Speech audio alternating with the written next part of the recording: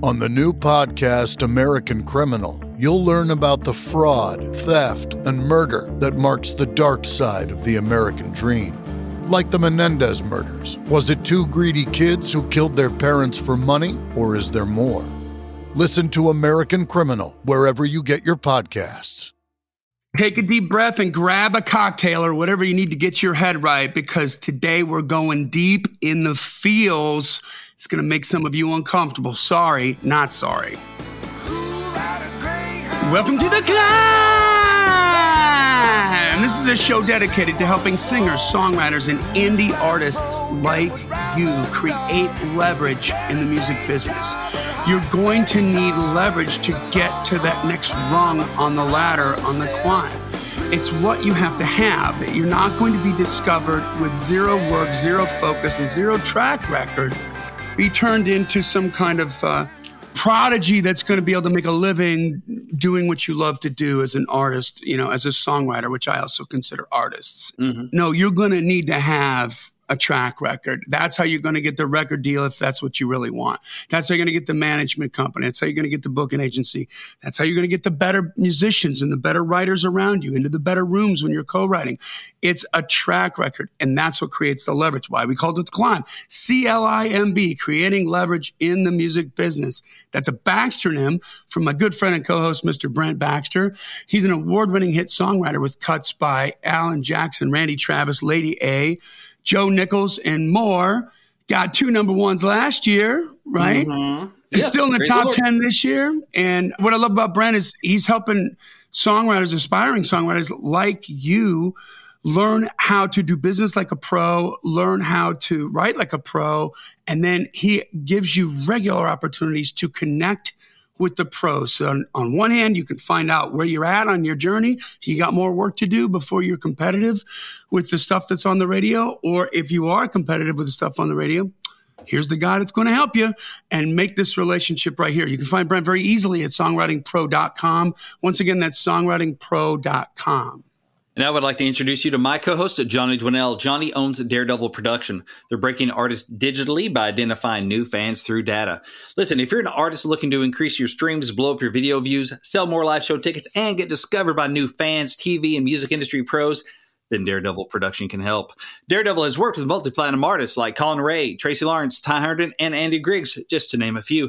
You can find Johnny at daredevilproduction.com. That is production, singular, no S, and there's no S because there is no other Johnny D. How you doing, brother? Man, I'm doing well. I'm excited. We pre-talked this one a little bit, and I'm fired up to dive into today's topic because I think it's going to be super helpful for climbers out there, and I'm fired up. Well, I'm going to tell you what, I'm going to go deep in this and just share some of the stuff that's been going on with me. This was inspired by the Sales Wolves podcast, which is all salesy stuff. So, no musicians can want to listen to that. But, I'm a podcast junkie and I want to give credit where credit is due. This is a podcast that is hosted by Tyler Jack Harris and Joseph Caldwell, who happens to also be a former Navy SEAL. Okay. And so there's a lot of stuff going on here, and I'll kind of connect all these dots. But first, let's take care of some business. Yeah. Shout out to American Songwriter Magazine. I'm super stoked that we are on that podcast network. I know you are too. We're very grateful for that. This is a 36-year-old brand name that I've known forever. And to be just under that umbrella is pretty darn cool. Yeah. It's pretty cool. Yeah. Make sure you subscribe to the Climb community on Facebook. This is a thriving community. There's a lot of information, a lot of stuff going back and forth there.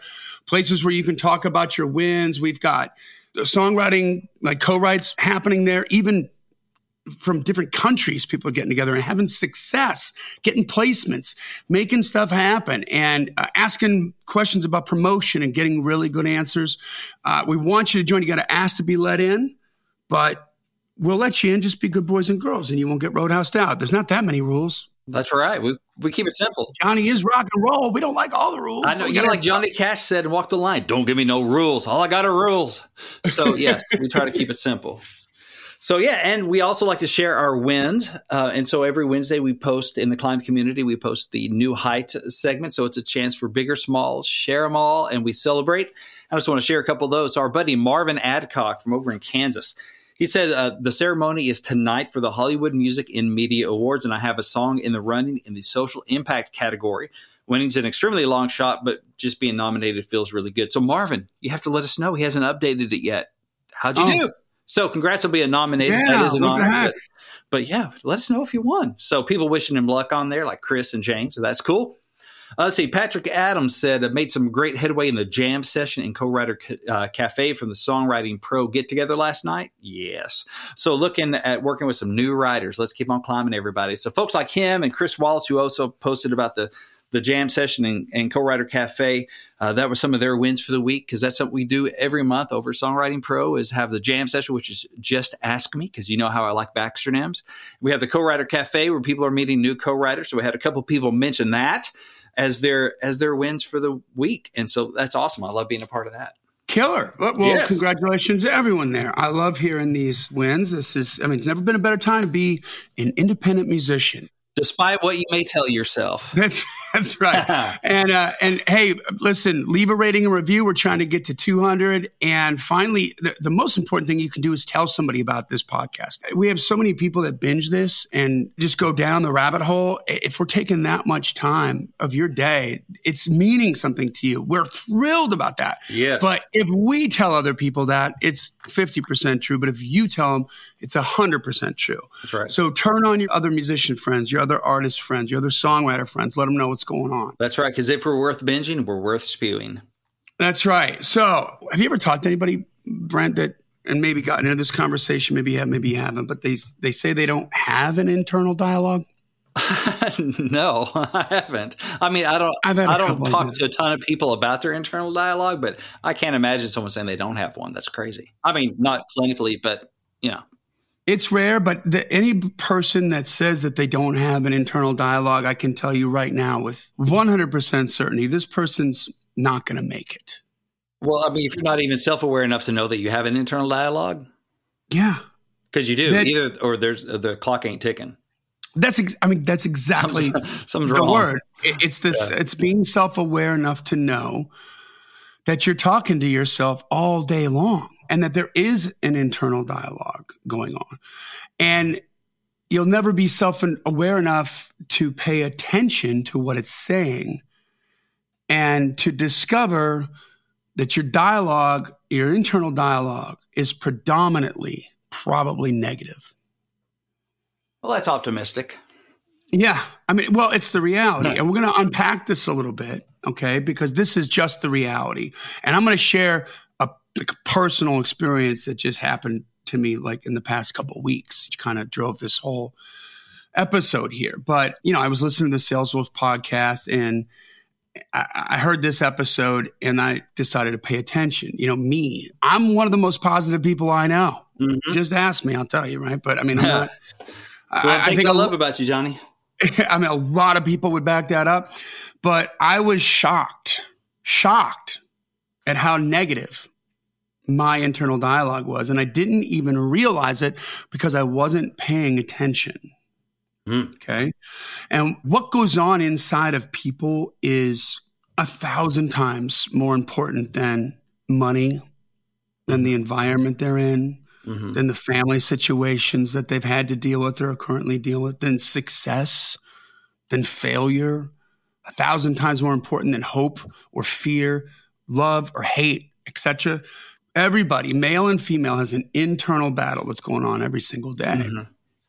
Man, the Apostle Paul talked about this. He said, I've learned to be content kind of in any circumstances.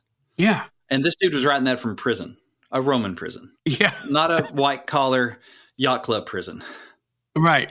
Chained to a Roman soldier kind of prison. So kind of hanging from the wall by your wrists. Right. So, yeah, internal dialogue, hugely important. Yeah. And what you say to yourself, what people say to themselves inside is the biggest driver of action on the outside, right? Think about this, and I'm thinking of you now, Brent. How does someone go from a regular corporate khaki-wearing desk job where you're the corporate groundhog popping up over the over the dividers, right? And then pivot, right, to become something else, a hit songwriter, an artist, maybe a different, more fulfilling gig, maybe a better, more fulfilling relationship, etc. How does that happen? Gee, I might know a little something about that. Right? Since I was in a cubicle at Alltel in Little Rock, Arkansas in 2000 through 2002 before I moved to Nashville. So yeah, I was in the khaki ant farm. Man, I just kept working. I just kept working, looking for opportunities. And largely in part to the dialogue that was going on inside your head, right? And we don't talk enough or teach enough about what to say to yourself inside your head. And because of that, I think most people are alone. They're all alone with that battle, trying to figure it out, trying to deal with it, probably ignoring it on purpose, or they just become oblivious to the fact that it's going on. And maybe this is kind of redundant, but they don't realize they've tuned it out to an extent. But it has the same effect, right? So yeah, the program is still running, whether or not it's active on your desktop or running in the background. Way to go. That's a killer way to put that. So Joseph Caldwell, former Navy SEAL, he's talking in this podcast, he's talking about Navy SEAL training, right? That's no joke. And he said 85% of people don't make it through Navy SEAL training, right? There's 3 ways to get out of Navy SEAL training. Number 1 is you break physically. Like you break a bone, you get sick, you get injured, and you can't continue. Number 2 is you fail a subject or an academic test. They got to have a certain amount of intelligence if you're going to be part of SEAL Team 6, right? Yeah. Across the board. And number 3 is you quit. Okay. And so let's call the 85% of the SEAL applicants who don't make it through, let's just say they represent 100% of the applicants who failed, right? Makes sense. Yes. Okay. So out of the 100% of the people who didn't make it through Navy SEAL training, 4% of those people can't pass tests. Okay. 6% medically can't make it. Oh boy. They get injured. I feel a big number coming on. Yeah. 90% quit. Wow. 90% quit. It's shocking. They said it's mental, but it feels like it's real on the inside. Yeah. I mean, because that is physically so tough. Yeah, exactly. But it's no different. Now, I'm not talking about the training here, but I'm talking about the mental battle. The same as the mental battle. Get up early in the morning and go to bed later at night and try to, do what you got to do to make the change. The mental battle to really pay attention to what's going on inside your head and to listen to it and to examine it and what's going on. So, before you develop the voice inside your head that is positive, before you create that cheerleader voice, the thing that's going to keep you going, the voice is almost always going to be negative.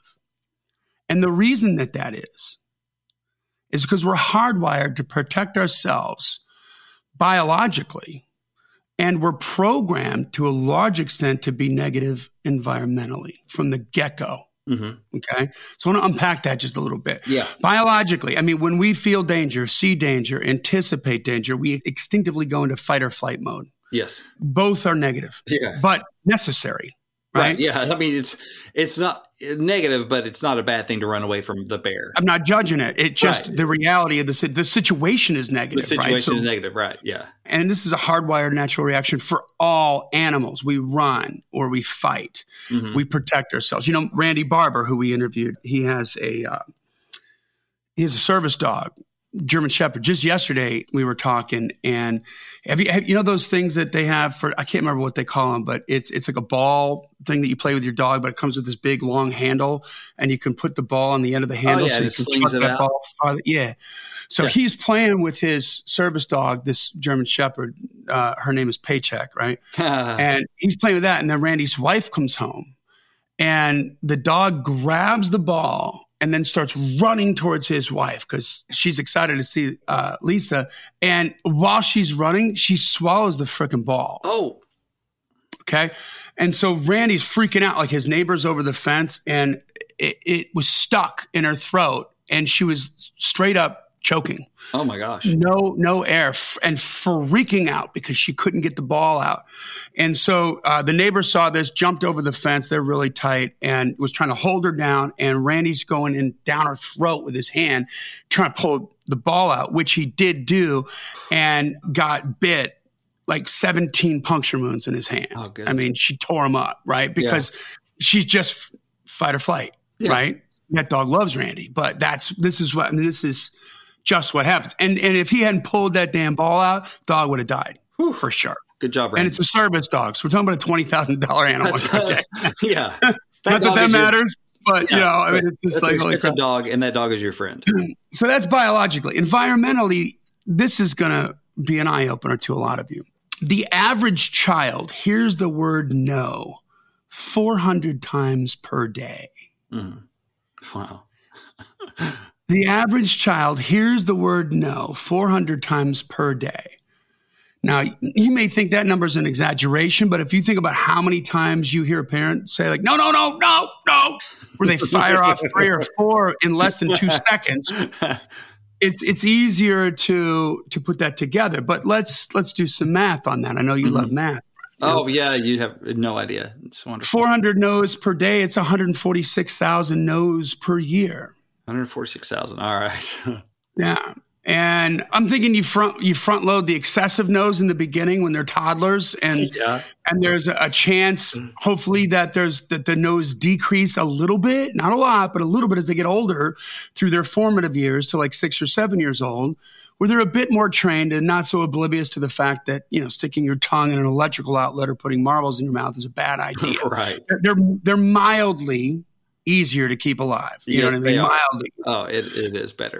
It's still a task to keep them alive, but it's not, some of the basic stuff they've learned, right? Yeah, you can play a soft zone. You don't have to play tight man-to-man. Yeah, exactly. There you go. That's right. That's the way to put it. Yeah. So 146,000 no's per year, that's 1,022,000 no's by the time you're 7 years old.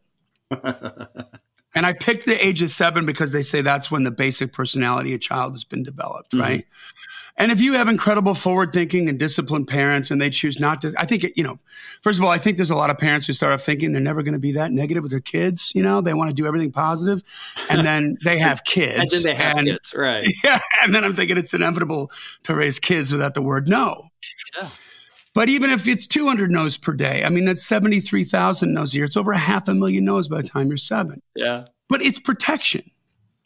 Your parents freaked out and said no when you reached for that stove burner when you were 2, when you were leaning over the banister on the 2nd floor, when you dropped a glass and it shattered and you immediately decided to commence picking it up, because that's what you should do, right?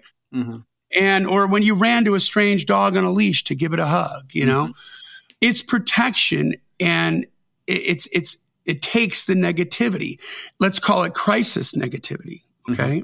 You can't calmly talk to a child who, in your most calm, inclusive, encouraging, positive parenting tactics, who's about to touch the red hot, colorful stove in less than 1 second. Right. They're reaching for it. Right. That's a scream and pounce. You have to scream and pounce, and to save them from a certain burn trauma, their parents have to react. You have to hear it. They have to make you scared to protect you from that harm. Right. The question is, what happens next? How does that understandable parent protection affect you later on? And then I think about the not so good parents, the parents who are emotionally stunted in some way or the other. They've got their own cross to bear, maybe their own demons they're trying to deal with, and how much more negativity do they unload on their kids on top of the normal amount that you need to sort of stay alive, right? Yeah. I mean, having kids is super stressful. So it depends on your mechanisms for dealing with that and how equipped you are to deal with that. You can definitely get way past the 1 million no's. Yeah, right. So how do you handle your negative thoughts? You've downloaded the programming by the time you're 7, largely in the beginning here of your life through no fault of your own.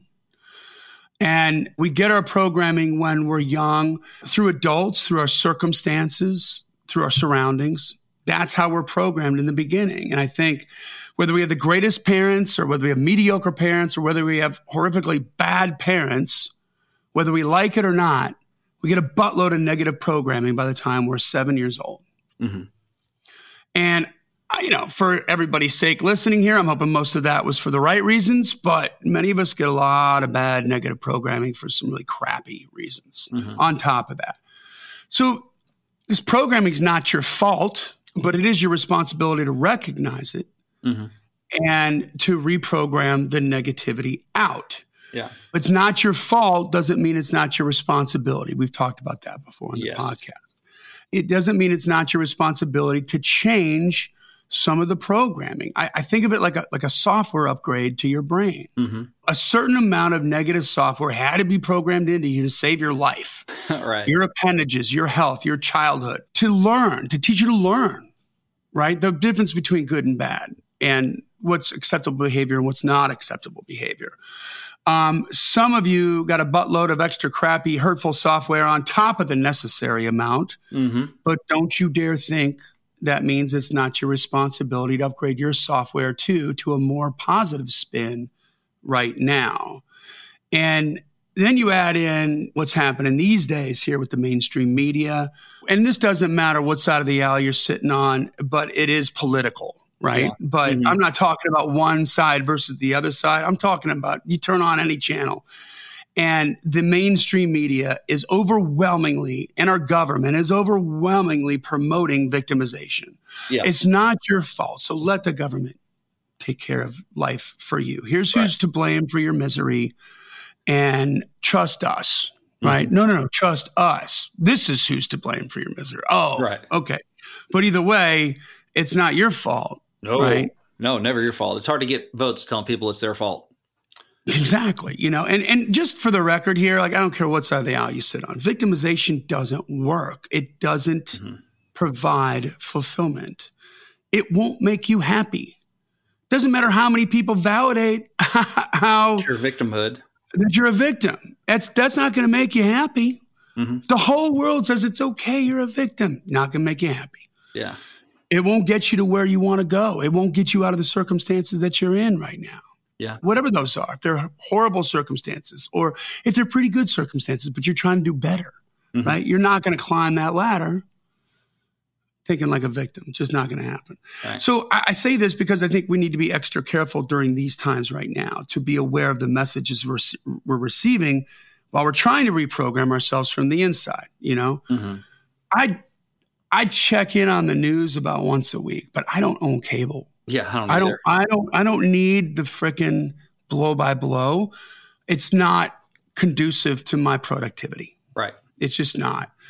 So you can absolutely change the programming inside your mind through habit, right? Just like anything else. And the first thing you need to do is understand what you're thinking about and how it affects you, right? And so when you start watching what you're thinking as a bystander, you'll be amazed, I promise you, at the dark reality of it, no matter how positive of a person you are. You might even be disgusted that you could think such horrible things, with yourself, right? But write them down for one day. Make a commitment to watch what you're thinking for one day and write everything down. Brent, it's a sobering reality. It's a cesspool. Yeah.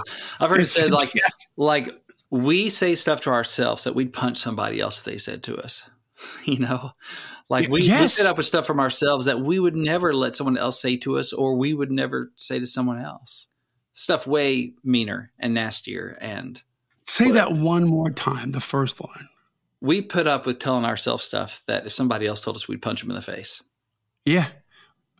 Or told, a friend of ours or your mother, right? Or your sister or, your best friend. I mean, I like everybody else. I mean, we all got different levels of aggravations and doubts and stuff like that. And lately I've been dealing with some personal and some business strife lately. Had a moment of doubt with an important client of mine. And after I heard this podcast episode on the sales wolves, I started paying attention to the voice inside my head. And I noticed a couple of things. I noticed the voice has different volumes. Yeah. Sometimes you can imagine with me, it's loud and boisterous. And sometimes it's barely audible. And the freaking barely audible dialogue, that's the bitch of the bunch. Because it knows if I say it too loud, he's going to notice me. That's what you're not paying attention to. And it's undoubtedly the most negative stuff, right? So for me, I first caught this on a run, right? I'm changing my COVID exercise habits here. I got to get back to working out. I'm single again, and I'm trying to get into shape. Vanity first, right? But that's better for everything. So let vanity fly my vanity flag, So I got that going on, right? And then I had this newer corporate client that was getting in their own way a bit. And this dynamic was causing my client to ghost me over the holidays, which we're in a really critical time because I have a bunch of railroad track to lay down, a bunch of infrastructure to build for my client before we get to the fun stuff, the advertising where I make the phone ring stuff and start making the money stuff. But I was waiting because I had no other choice on a few mission critical logins for some software and some content approval stuff to ensure that my client was compliant with the law. This is a life insurance corporate client I have. And so this ghosting me had me really worried because there's a lot at stake with this. And I had a lot of things to prove. I had a lot of case studies to create. And I believe this client is brilliant and perfect for what we're trying to accomplish here on the platform we're trying to accomplish it on. And I know it's going to work, but he doesn't. He doesn't know it's going to work. Not yet. And it was getting him nervous. And so, dude, the crap I was thinking scared the crap out of me. Yeah. And I meant that to be redundant. Okay. I'm thinking maybe I don't really know what's going on. I'm worried about, losing the opportunity and the budget to make some more of these miracles happen and to learn more about what's working. I'm worried about letting my client down, even though he's getting in his own way. The end result's going to be, it's not going to work. And I'm worried about looking like a fool. I'm worried about looking like I'm not genuine, like I'm not a man of my word. I'm worried about losing. I'm worried about losing my retainer. I'm worried about the money. Yeah. I'm worried about what other adjustments I'm going to need to make for my business to keep it going because I've already decided that I suck now and that I need to adjust my budget to handle being sucky. Okay. Right. And it didn't stop there. I'm single again, as I said, as of 7 months ago in dating. So what's my future girlfriend going to think if she finds out I suck? I'm really not worthy. Right. And then remember, I was running to lose the COVID weight. So I was disgusted with myself for gaining these pounds and telling myself it's going to take forever to lose the weight. And have I gained that much weight? No. I mean, I need to lose 10 or 20 pounds, but it feels real inside my head. And I'm at the beginning stages of my workouts and they're not fun. That's the worst part. Yeah. And holy crap. Did you see how quickly that devolved into, and I'm sorry, but a total shit show of negativity that encapsulated health, wealth, and relationships in the first freaking 5 minutes of my 3-mile run. Wow. I mean, dude, I was like, and this is me. This is Johnny D. Right. TOXIC, toxic. You got to do this, man. You got to do this, girl. You got to pay attention to what you're saying to yourself. The people who say they don't have enough time, they don't. Right. But we all have the same 24 hours. You have the same 24 hours. I have the same 24 hours. Everyone has the same 24 hours. So what makes the difference is what you say inside your head. If you say you don't have enough time, you're right. Yeah. And that's what you're programming yourself into. I mean, how does someone like James Brown or Ray Charles or Eminem or Nikki Sixx or Travis Meadows, how do they come from nothing to become who they are? And here I am, I can't get out of bed 1 hour earlier to read some of the freaking books I bought, right? Right. What's the difference? It's what's going on inside my head. Yeah. The I can't, the I shouldn't, the I won't, the I'm broke, the I don't live in Nashville, the I don't have any co-writes, the I can't get my songs recorded, I can't afford to grow my audience. These are the negative things that you're saying, and you're coaching yourself into failure. And what's scary is that a lot of you are doing this and you don't even realize it. Hey, Pantheon listeners, Christian Swain here. You caught me just finishing up some editing on Getting Real with John and Beth. I want to share my first experience with Factor Meals for you. I think you'll find this interesting because I bet the same thing happens to you. I had just received my first shipment from Factor Meals the other day, and I was excited to try one of the prepared restaurant quality meals for myself. Anyway, I was working away and noticed it was very late, and it was my night to make dinner. I jumped up and headed to the kitchen, went to grab the ingredients for the dish I was going to make, and realized I was missing a prime ingredient. Well, I could make a run to the store, or I could make one of my new Factor meals. Actually, the choice was easy. I grabbed a cavatappi, an Italian-style pork ragu with garlic broccoli, heated the oven per instructions, and minutes later was enjoying a very delicious, nutritious, and dietitian-approved meal.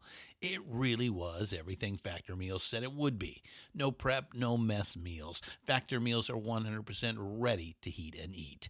Take it from me and head to factormeals.com/Pantheon50 and use the code Pantheon50 to get 50% off. That's factormeals.com/Pantheon50 and use the code Pantheon50 to get 50% off. Yeah. I've had to watch my self-talk because I've noticed for a while, and my wife's pointed out, like, it's amazing how I can overlook things I'm looking for, like physically look for something. Hey, Brent, can you get the ketchup out of the kitchen, out of the fridge? I'm like, it ain't in here. And she'll walk up and she's like, it's right there. Like, what the crap? It's a snake in a bitch. Exactly. And that stuff started happening enough where it started being like a little mental block. Like, I bet I could totally look at this and not see it because I think I don't see things. I think I don't find anything she sends me to see. Right. And then she reinforces I'm going, you never can find anything. And I have to go, you know what? No. Well, I mean, my eyes work. My brain works. If it's there and I can see it, I just got to notice it, right? And what are you thinking? You're thinking about something else while you're looking for the damn ketchup. I could be thinking about something else, or I could be thinking, and sometimes I'm thinking like, I'm not going to find this. Because I never find anything. You've already freaking decided. Right. So I'm going to be right? I'm going to make myself right. So, yeah. I mean, seriously, like when she would start sending me to go find something, I'd be like, I'm going to find it. It's right in front of me.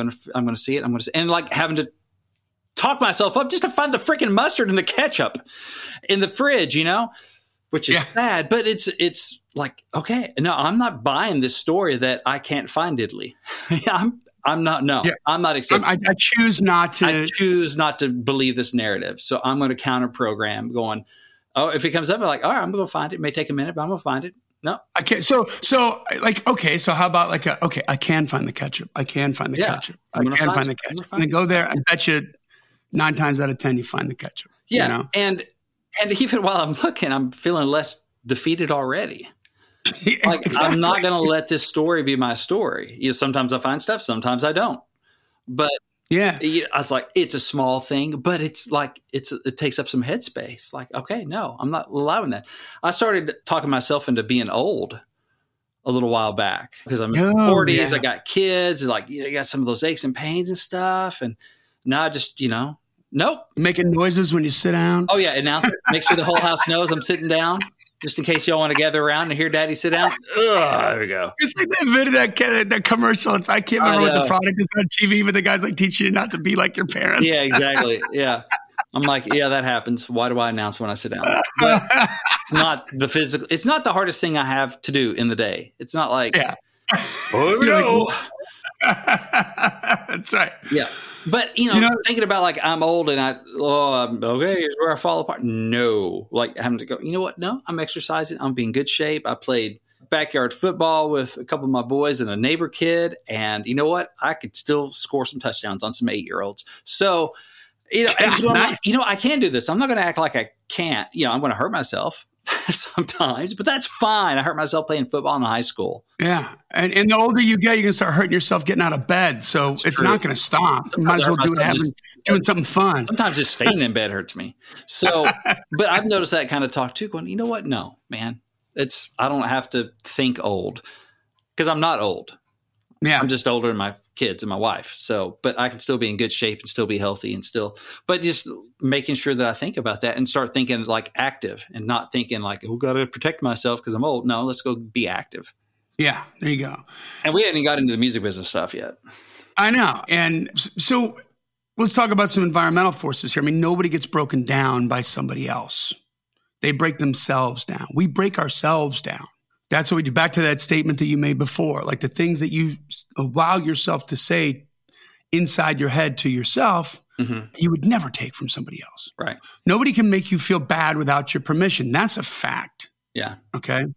And I can be a complete a-hole to you and yell at you, right? And tell you you're worthless. But how you process that is far more important to your reality than the fact that I'm like a douche canoe. You know? Right. How you process it far more important than the negative stimulus that's happening right there in your environment. And experiencing anger from another person never has anything to do with you. It has everything to do with the other person. Well, you know what? So much of this reminded me of that podcast a couple episodes ago, Brent's conversation with an excuse maker, right? Yeah. So the kid had his songs rejected or not getting the response he wants, gotten some passes. And he reads that as they don't like something different and they're racist. Yeah. Versus, okay, I just need to get better. And I can work on that. And I can get better and I'm going to get better. No, exactly. He takes it as, it's about these things I can't control. Therefore, I'm off the hook. Yeah. Because they don't like that's different. Right. They don't like how I look. I don't fit the model. And that's the key. We're going to get into that. So it's like, how convenient. So you don't have to do anything about that. Okay, that's nice. I mean, occasionally I'll get some hate mail. And I do too. And when it's hateful, it's always like a lot hateful. They're going to bother.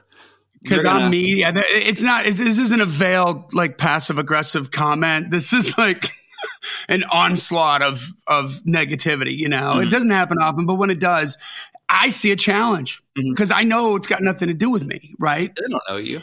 And I'll respond in a kind and caring tone and ask questions like, hey, brother, I'm so sorry you're feeling this upset with what I said or with your experience here, but I'm having trouble figuring out how your experience created such a profound emotional reaction from you. Mm-hmm. I was talking about promoting music. Are you okay? And 10 times out of 10, if I'm not 10 out of 10, I'm 9 out of 10. They respond with an apology, explaining how they had a really bad day and I was just collateral damage. Yeah. And to be clear, I didn't do that to get the validation from me. Right. I did do it because I saw a communication challenge and that was the validation that I wanted. Like, can I get through this guy or not? Yeah. But, so let's talk about the breakdown. That's a different conversation you're having instead of just writing them off and going, what a jerk. Yeah. Loser. Going, what's going on there? Yeah. Like, there's a reason they're responding that way. I wonder what's going on there. Not just assuming the answer that lets you off the hook. That person's just an idiot or a jerk or whatever. What's going on there? Dig a little deeper. Like, people have more stuff going on than we give them credit for. Yeah, exactly. Sometimes they might even realize they did that. It could have been like a volatile vomiting session on email or something. Yeah. That I was the unfortunate receiver of, so to speak. So when people break down, let's talk about the breakdown here. Caldwell goes on to talk about when it comes to SEAL training, it's not real. Everything that 100% of the applicants think SEAL training is going to be about, they're 100% wrong. And if they're not interested in their own breakdown, then they're not willing to be broken down mentally or to dig deep, and they're not going to make it through the program. Mm-hmm. Right? And these are the most profound words that I heard in quite a while. I mean, that hit me right in the feels because I'm going to be honest. A few episodes ago, remember when I was talking about I was listening to the post-game Packer interviews? Yeah. For some reason, they were just speaking to me and some of the stuff they were saying was no excuses. Like, this is what we're going to do. And, I'm going through that stuff that I'm going through. And just like the rest of you, it keeps coming back to how much will I break down everything that I'm saying to myself to get to the real truth of what's causing me the discomfort, right? Yeah. What's causing this dis-ease in myself right now. And eventually people stop going deep. They just stay on the surface and they think they can get by on what's gotten them this far. Mm-hmm. For me, it's my personality. It's my work ethic. Charisma, my vibe. I'm not the best musician by far, but I understand what works and what doesn't work. I know how to articulate that to musicians in the studio when I'm producing, and they know they're way better musicians than I am. But that's not enough to achieve the level of excellence that I want to achieve in my life. They're still listening to me because it's about painting that picture, right? And so what are the colors we're going to put in there? I have to go deeper. If I don't go deeper, it's counterintuitive. If I don't go deeper, it's a cop-out. Mm-hmm. And you can go deep to find reasons to create excuses why you can't do what you need to do and make it valid. Yeah. Right? They have support groups where they'll validate your reason to quit pursuing whatever it is that's required you to attend the support group to begin with. Yeah. And you're the one that went so deep, you found a reason to leave, the reason to quit, the reason to give up. Mm-hmm. Right? But excuses are subtle, seductive, and believable. Mm-hmm. And that is more intoxicating and more addictive than heroin or fentanyl or whatever the bigger version of fentanyl is. You know, like the excuses, they're running everybody. Mm. Everybody deals with them. Yeah. And they're subtle, seductive, and believable. You know, no one says, you're not going to make it to himself, you know? Well, no, it comes in the form of a different story.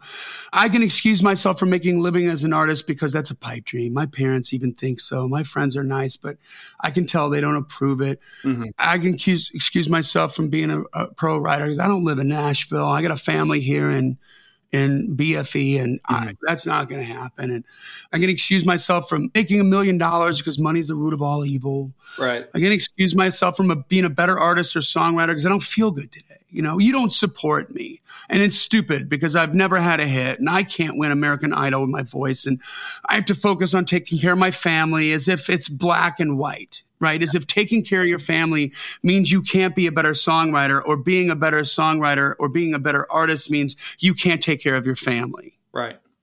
Right. And, you know, you've tried and failed 900 times. That's enough. Just give it up. You can choose to adapt and apply the knowledge from what didn't work to some new idea, but most people don't because that's hard and they quit. Mm-hmm. The excuses are quiet at first. You know, the more you walk in, the excuses, the more pain you feel, the more believable the excuses become. That's real. It's so real. I get that. And this is when that negative voice begins to get louder and louder. Mm-hmm. And the more I thought about this, the more I realized that deep down, I care about what other people think about me. Yeah. If you think I'm an a-hole, that's not going to bother me because I know I'm not. Yeah. I can tell if you're judgmental or angry with me. That's not going to bother me. You're not going to get under my skin. I know I'm a nice guy. I know I'm a nice person. I know I truly care about other people and the artists and songwriters and my clients, my family, and my friends. But what I really care about is, like, you know, do you respect me for what I've done? Mm-hmm. And I realize that it's my accomplishments that will create the respect. And I'm exceptionally hard on myself to ensure that I'm doing everything I can to earn that respect. But the quitter within was seducing me towards these negative thoughts. Not that I thought about quitting, but if I went down that road, that's where it was going to end up. Mm-hmm. That's the beginning, right? That's the gateway drug to quitting, is the negative, subtle, seductive, believable excuse. Give you an out. Yeah. And, I was thinking about this client of mine thinking, this is stupid. This guy's getting his own way. And I know because the slow process is moving markedly slower. He's getting in his own way because it's moving slower than it already was because he's ghosting me and he's not giving me what I need to help him to build the tracks that his train is going to run on. And I'm thinking, this is stupid. I can start thinking about how his attitude could hurt my reputation amongst the beehive of similar agents who are watching my every move, who I hope to bring into my company and to become clients. And I literally found myself thinking about like exit strategies on what I could do next after a complete failure of my business because of this one account. Mm-hmm. Toxic, right? Yeah. And then I began getting a grip. One account doesn't matter. If this goes sideways, I'll get more. The important thing is to learn from what went wrong here and use that knowledge to perfect my next client experience. I was honestly, objectively thinking, what do I need to do to manage a client's expectations better? Mm-hmm. Right? It doesn't matter whose fault this speed bump was. Right. Or what percentage of the blame there is. The only thing that matters is what can I control? And since I can control my client's experience and communication with my client, what can I do to improve the process to ensure that they have a clearer understanding of what we're doing, what it's going to take, how long it's going to take to get there? Where did I miss here? Mm-hmm. What didn't he understand clearly? I'm a great communicator and we have a systems problem is what I have, right? And I have the power to fix that. Okay. So if you're an artist or if you're a songwriter and you want to play with the big dogs, I'm going to tell you this. They can recognize someone because once again, I bring you back to we all start with the negative thoughts. Mm-hmm. And some people at some point in their life have that epiphany and they cross that epiphany bridge and they're like, I'm going to change the way I think. I'm going to change my internal dialogue. I'm going to reprogram my brain. And it's a lot of work. Yeah. And it's difficult to do and it never stops. Mm-hmm. You constantly have to be on top of it. And so when you cross that epiphany bridge and you get to that point, you're so protective of it, right? Yeah. I don't watch the news. I'm protective of the crap that's being, the input that's going into my brain. Right. I don't want the Republicans telling me how bad the business climate is going to be under Biden. Yep. And I don't want the Democrats to tell me how I can't do it unless they come and save me. Or whatever. Yeah, I don't want the Democrats to tell me I'm a white supremacist, like what the hell, or whatever. Yeah. It's so harsh now. They've just overblown everything on both sides. The words are horrific that they're using and they're devaluing the words, which is scary. But if you want to play with the big dogs, man, artists, songwriters, musicians, they're going to recognize someone who's too far inside their own head and making excuses before y'all even... before you even do anything, if you're not aware of the negative thoughts you're having, they will be. We all begin with that negativity. We all have this battle and we all have these negative thoughts. And the people who occupy the spaces that you would like to occupy, right, have somehow figured out different ways to manage that negativity that we all have going on with our internal dialogue. And I can assure you that they all started completely oblivious just to how negative the internal dialogue was in their heads. And then they realized they can change it, and they changed it. Mm-hmm. So they're no different than you. They're just farther along on the journey than you are. But they know, and they can instantly identify someone who hasn't managed at least a couple of paths out of the subconscious darkness, right? That negative tone. And not that any of us will ever get rid of that battle, but if you're the person who's given up trying to change that negativity, they'll see it and they'll react to it. And the masters can identify it immediately, and they're going to make quick decisions. People who aren't so good at identifying it, still going to feel it. Mm-hmm. And they might not sure exactly how to articulate it or how to deal with it, but they're questioning everything because it's the negativity that affects them profoundly. Their answers are going to manifest themselves to you in the form of ghosting, lies, sugar-coated reasons they can't work with you. Mm-hmm. That's the thing, man. It's so important, the positivity, because it's such, music business. You think you hear a lot of no's before you're 7. Wait till you get into the business and really start taking swings.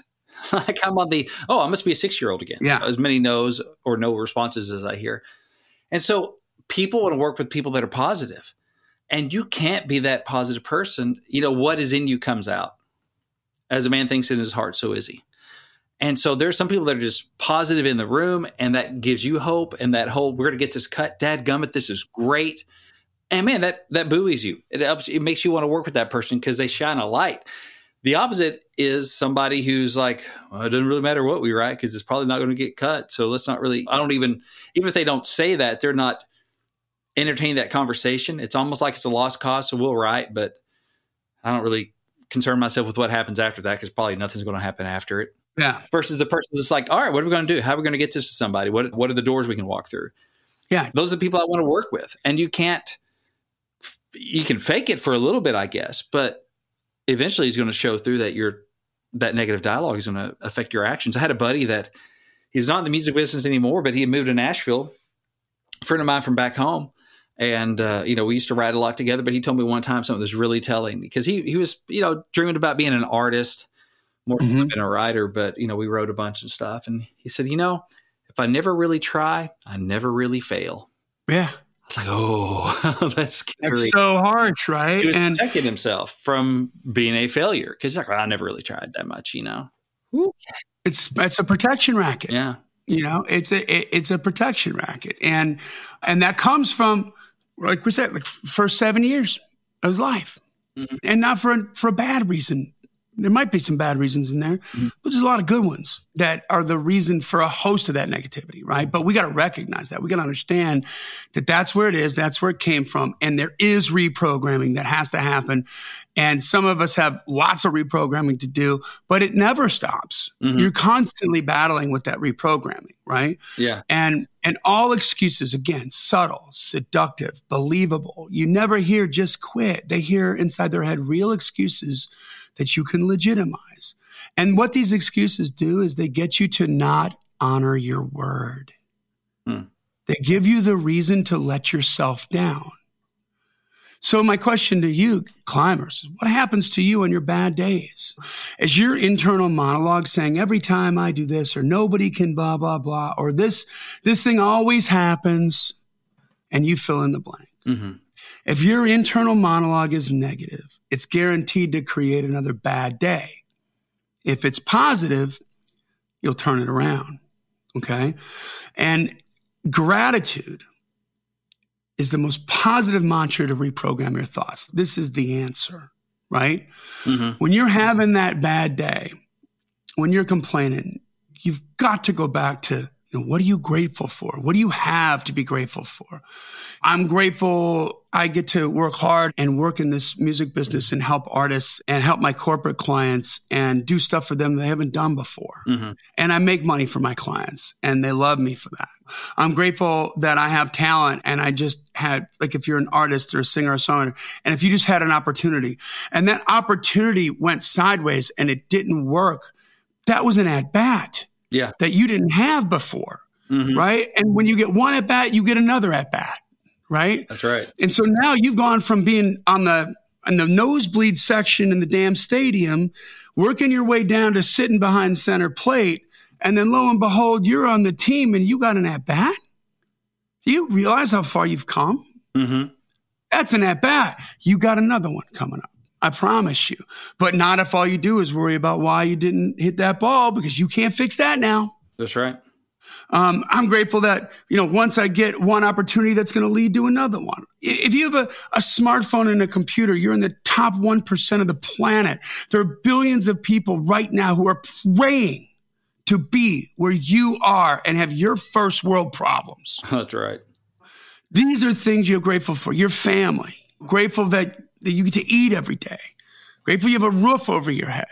You have to change the message. And when I started changing that inside my head, it was amazing. Like it wasn't but a couple days later. And then the next payment came in. I got all those logins that I needed for my client. And now it's on me, right? Now I'm working my tail off because I'm behind the 8 ball on the time frame I gave him because he put me out for 3 freaking weeks, but I'm going to make it happen. And got a couple more opportunities coming in. You know what I mean? It's all good, but it's part of that roller coaster. I mean, I've gone through it with Songwriting Pro when, there would be these events like I had the Play for Publisher going on right now. It's probably, I think it's closed down by the time this drops, but we'll have another one. But it seems like, especially at the beginning, it was always a roller coaster, especially once, I'm depending on that so much to feed the family. And it starts off all right. And then there's a lull in it where people start buying. And then at the end, people start buying. Yeah. And so that's an important part of feeding my family. So I was always like in that middle, that messy middle going, boy. You're standing on the ledge, ready to jump off. Did it ding again? Did the computer ding again? Did we get another sale? Oh, exactly. Yeah. No. Okay. People aren't buying it. Oh, honey, don't go to Walmart today.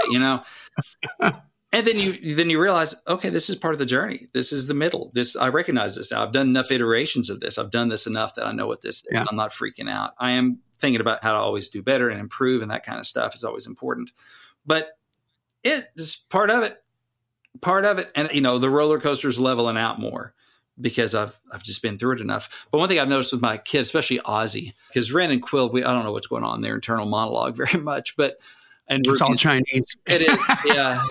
Quill lost all his though. But anyway, Ruby's 6, she's almost 7, but Ozzy, he's about 9, or he's 9 and almost 10. So, and he's much more verbal, so we'll communicate. But he'll go to that negative place. There's nothing to do. That kind of stuff comes out of his mouth, which makes me mad. I'm like, I got a closet full of games, and you got whatever. There's always things to do. Or I can't do it. Or I just, the conversations about maybe being kind to people that get on your nerves. I can't help it. She made me mad. I have to hit her. That like you can't help it, and just the words that come out of his mouth, I really, I notice. Piss you off. Yeah, it ticks me off when don't, or even just like, he's a creator. He is definitely my son. He's making up stories and comic books and stuff like I used to do. And he wants to have his own comic company and all this stuff. But he'll hit something and he'll be frustrated and just trying to talk him off the ledge a lot of like, no, don't say you can't. We just got to figure out another way. Here's a way around it. What are some other ways it can be done? But just so much that negative talk, it just kills me when he says, I can't. Like, what? I'm not asking you to jump off the roof and fly. I'm not asking you for something that's impossible. Like, you got to watch what you say because your body listens and your mind listens to what you say and you're telling it how to act. It's like, don't give me that negativity. One of the things that, and we'll wrap this up here, but one of the things that they were saying on the Sales Wolves podcast was he's talking to somebody. Who it is doesn't matter. I can't remember who it is. And this is about relationships. And this guy had like just a string of bad relationships. Mm-hmm. And then he started listening to his internal monologue. Mm. And you know what he found out? What? He was telling himself, the woman always cheats on a man. Huh. That's what was going on in his head. And so the relationships were bad because he was never going to go that deep because in his mind, women always cheats on a man. Yeah. That's what he was telling himself. And so that was manifested itself in his behavior. Yeah. And so maybe he's going to, and they didn't go into the details of how it manifested, but I mean, think about how it could manifest, right? Like, I'm going to cheat on her first or not care. I'm not going to go that deep because I'm not going to really be that vulnerable because I know how this is going to end up. If I never really try, I never really fail. Yeah. That's a relationship thing. Yeah. So it matters. And it is maybe the most important thing on this planet to your happiness is how you talk to yourself. And so that's why I wanted to have this episode today, because again, I've been accused of a lot of things, right? But probably the one thing I get accused the most of being is the positive person in the room. I get that a lot. There's a lot of people that look to me for that. Yeah. They love that. And that's been my whole life. You know why they look for it? Because they don't get it in their own heads. Yeah, I think that's true. But then coming from that, can you appreciate how scared I was when I decided to listen to my own internal thoughts? And I was like, who the F is, what have you done with Johnny and who's in my head? It's like I've been, body snatch. Like, wow, that was me, y'all. Like, whew. I just thought if I'm the most positive guy in the room, I can't imagine what everybody else is thinking. But I wasn't really listening to that internal dialogue until I started to decidedly pay attention to it. But it was there. Now, I'm always talking to myself in my head, and I'm hearing the louder conversations. Yeah. But I think I'm tuning out the quieter ones. And those are the ones. Mm-hmm. Those are the ones that were causing me all that anxiety and all that fear and doubt. And man, really? I'm making, like, what can I do after this? What? This isn't gonna, what? Holy crap, shut up. Like, we got to do something different. We got to change this. So guys, okay, it's all about what's going on inside your head, man. I hope that you got some benefit out of this. Please comment in the Climb community when we post this. If this meant something to you, I hope it did, because that was real, man. And everybody does it. Everybody goes through it. And so we've got to understand what that is and not be victims. You can't continue to be a victim and be happy. Right. It just isn't going to work. You got to choose one or the other, but you get to choose. And it's your responsibility. It's not your fault, but it is your responsibility to change it, So, all right, guys. So that's it. So, hey, listen, we're available for consultation. Email me at info@daredevilproduction.com. Put consultation in the subject line, and we will get something on the books and help you connect the dots on what you have for your assets, what you can do, and the different methodologies. Of course, we're always up on the latest social media trends and different ways that you can punch through to a larger audience for the effort that you're going to put in there and the money that you're going to put towards it. We do charge for that. Okay. So as often as I say that, I get emails all the time. Oh, I didn't know. Like, I was like, yeah. I thought you were just free and you just like hang out because you got nothing else to do. And get the free download of 21 Biggest Reasons You Don't Have More Fans and How to Fix It. That's a mindset on just trying to untie the knot from you've been marketed to through the broadcast platforms. That's how you've been released. So reverse engineering that is not going to help you one iota on the digital platform. And that's what that whole PDF is about. So go to giftfromjohnny.com. It's absolutely free just for playing our home game. Just tell us where to send it and we'll get that out to you and start to ask the right questions. And when you start asking the right questions, you can start getting the right answers. I promise you that, you know? So guys, this podcast exists because we want you to win. So keep on climbing. And we'll see you at the top.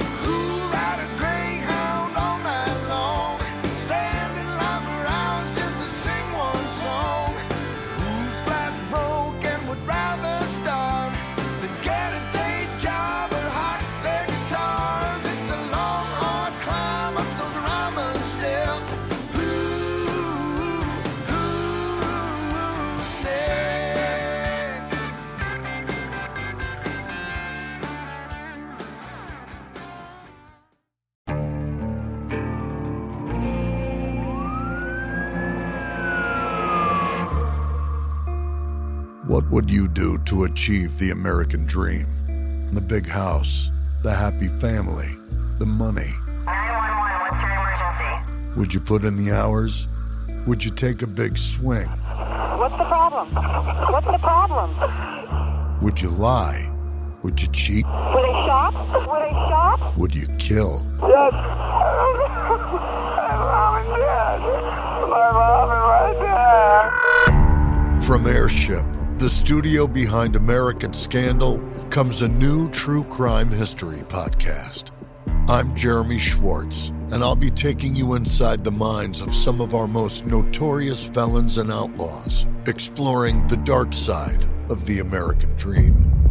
In my new show, American Criminal, you'll meet the picture-perfect brothers who'd kill their parents, the thief who stole babies, the crypto king who siphoned off billions, and plenty more. From assassins and gangsters to killers and con artists. Whatever the case, whoever the criminal, you don't know the full story. Until now. Don't miss the debut season of American Criminal, The Menendez Brothers, beginning February 29th.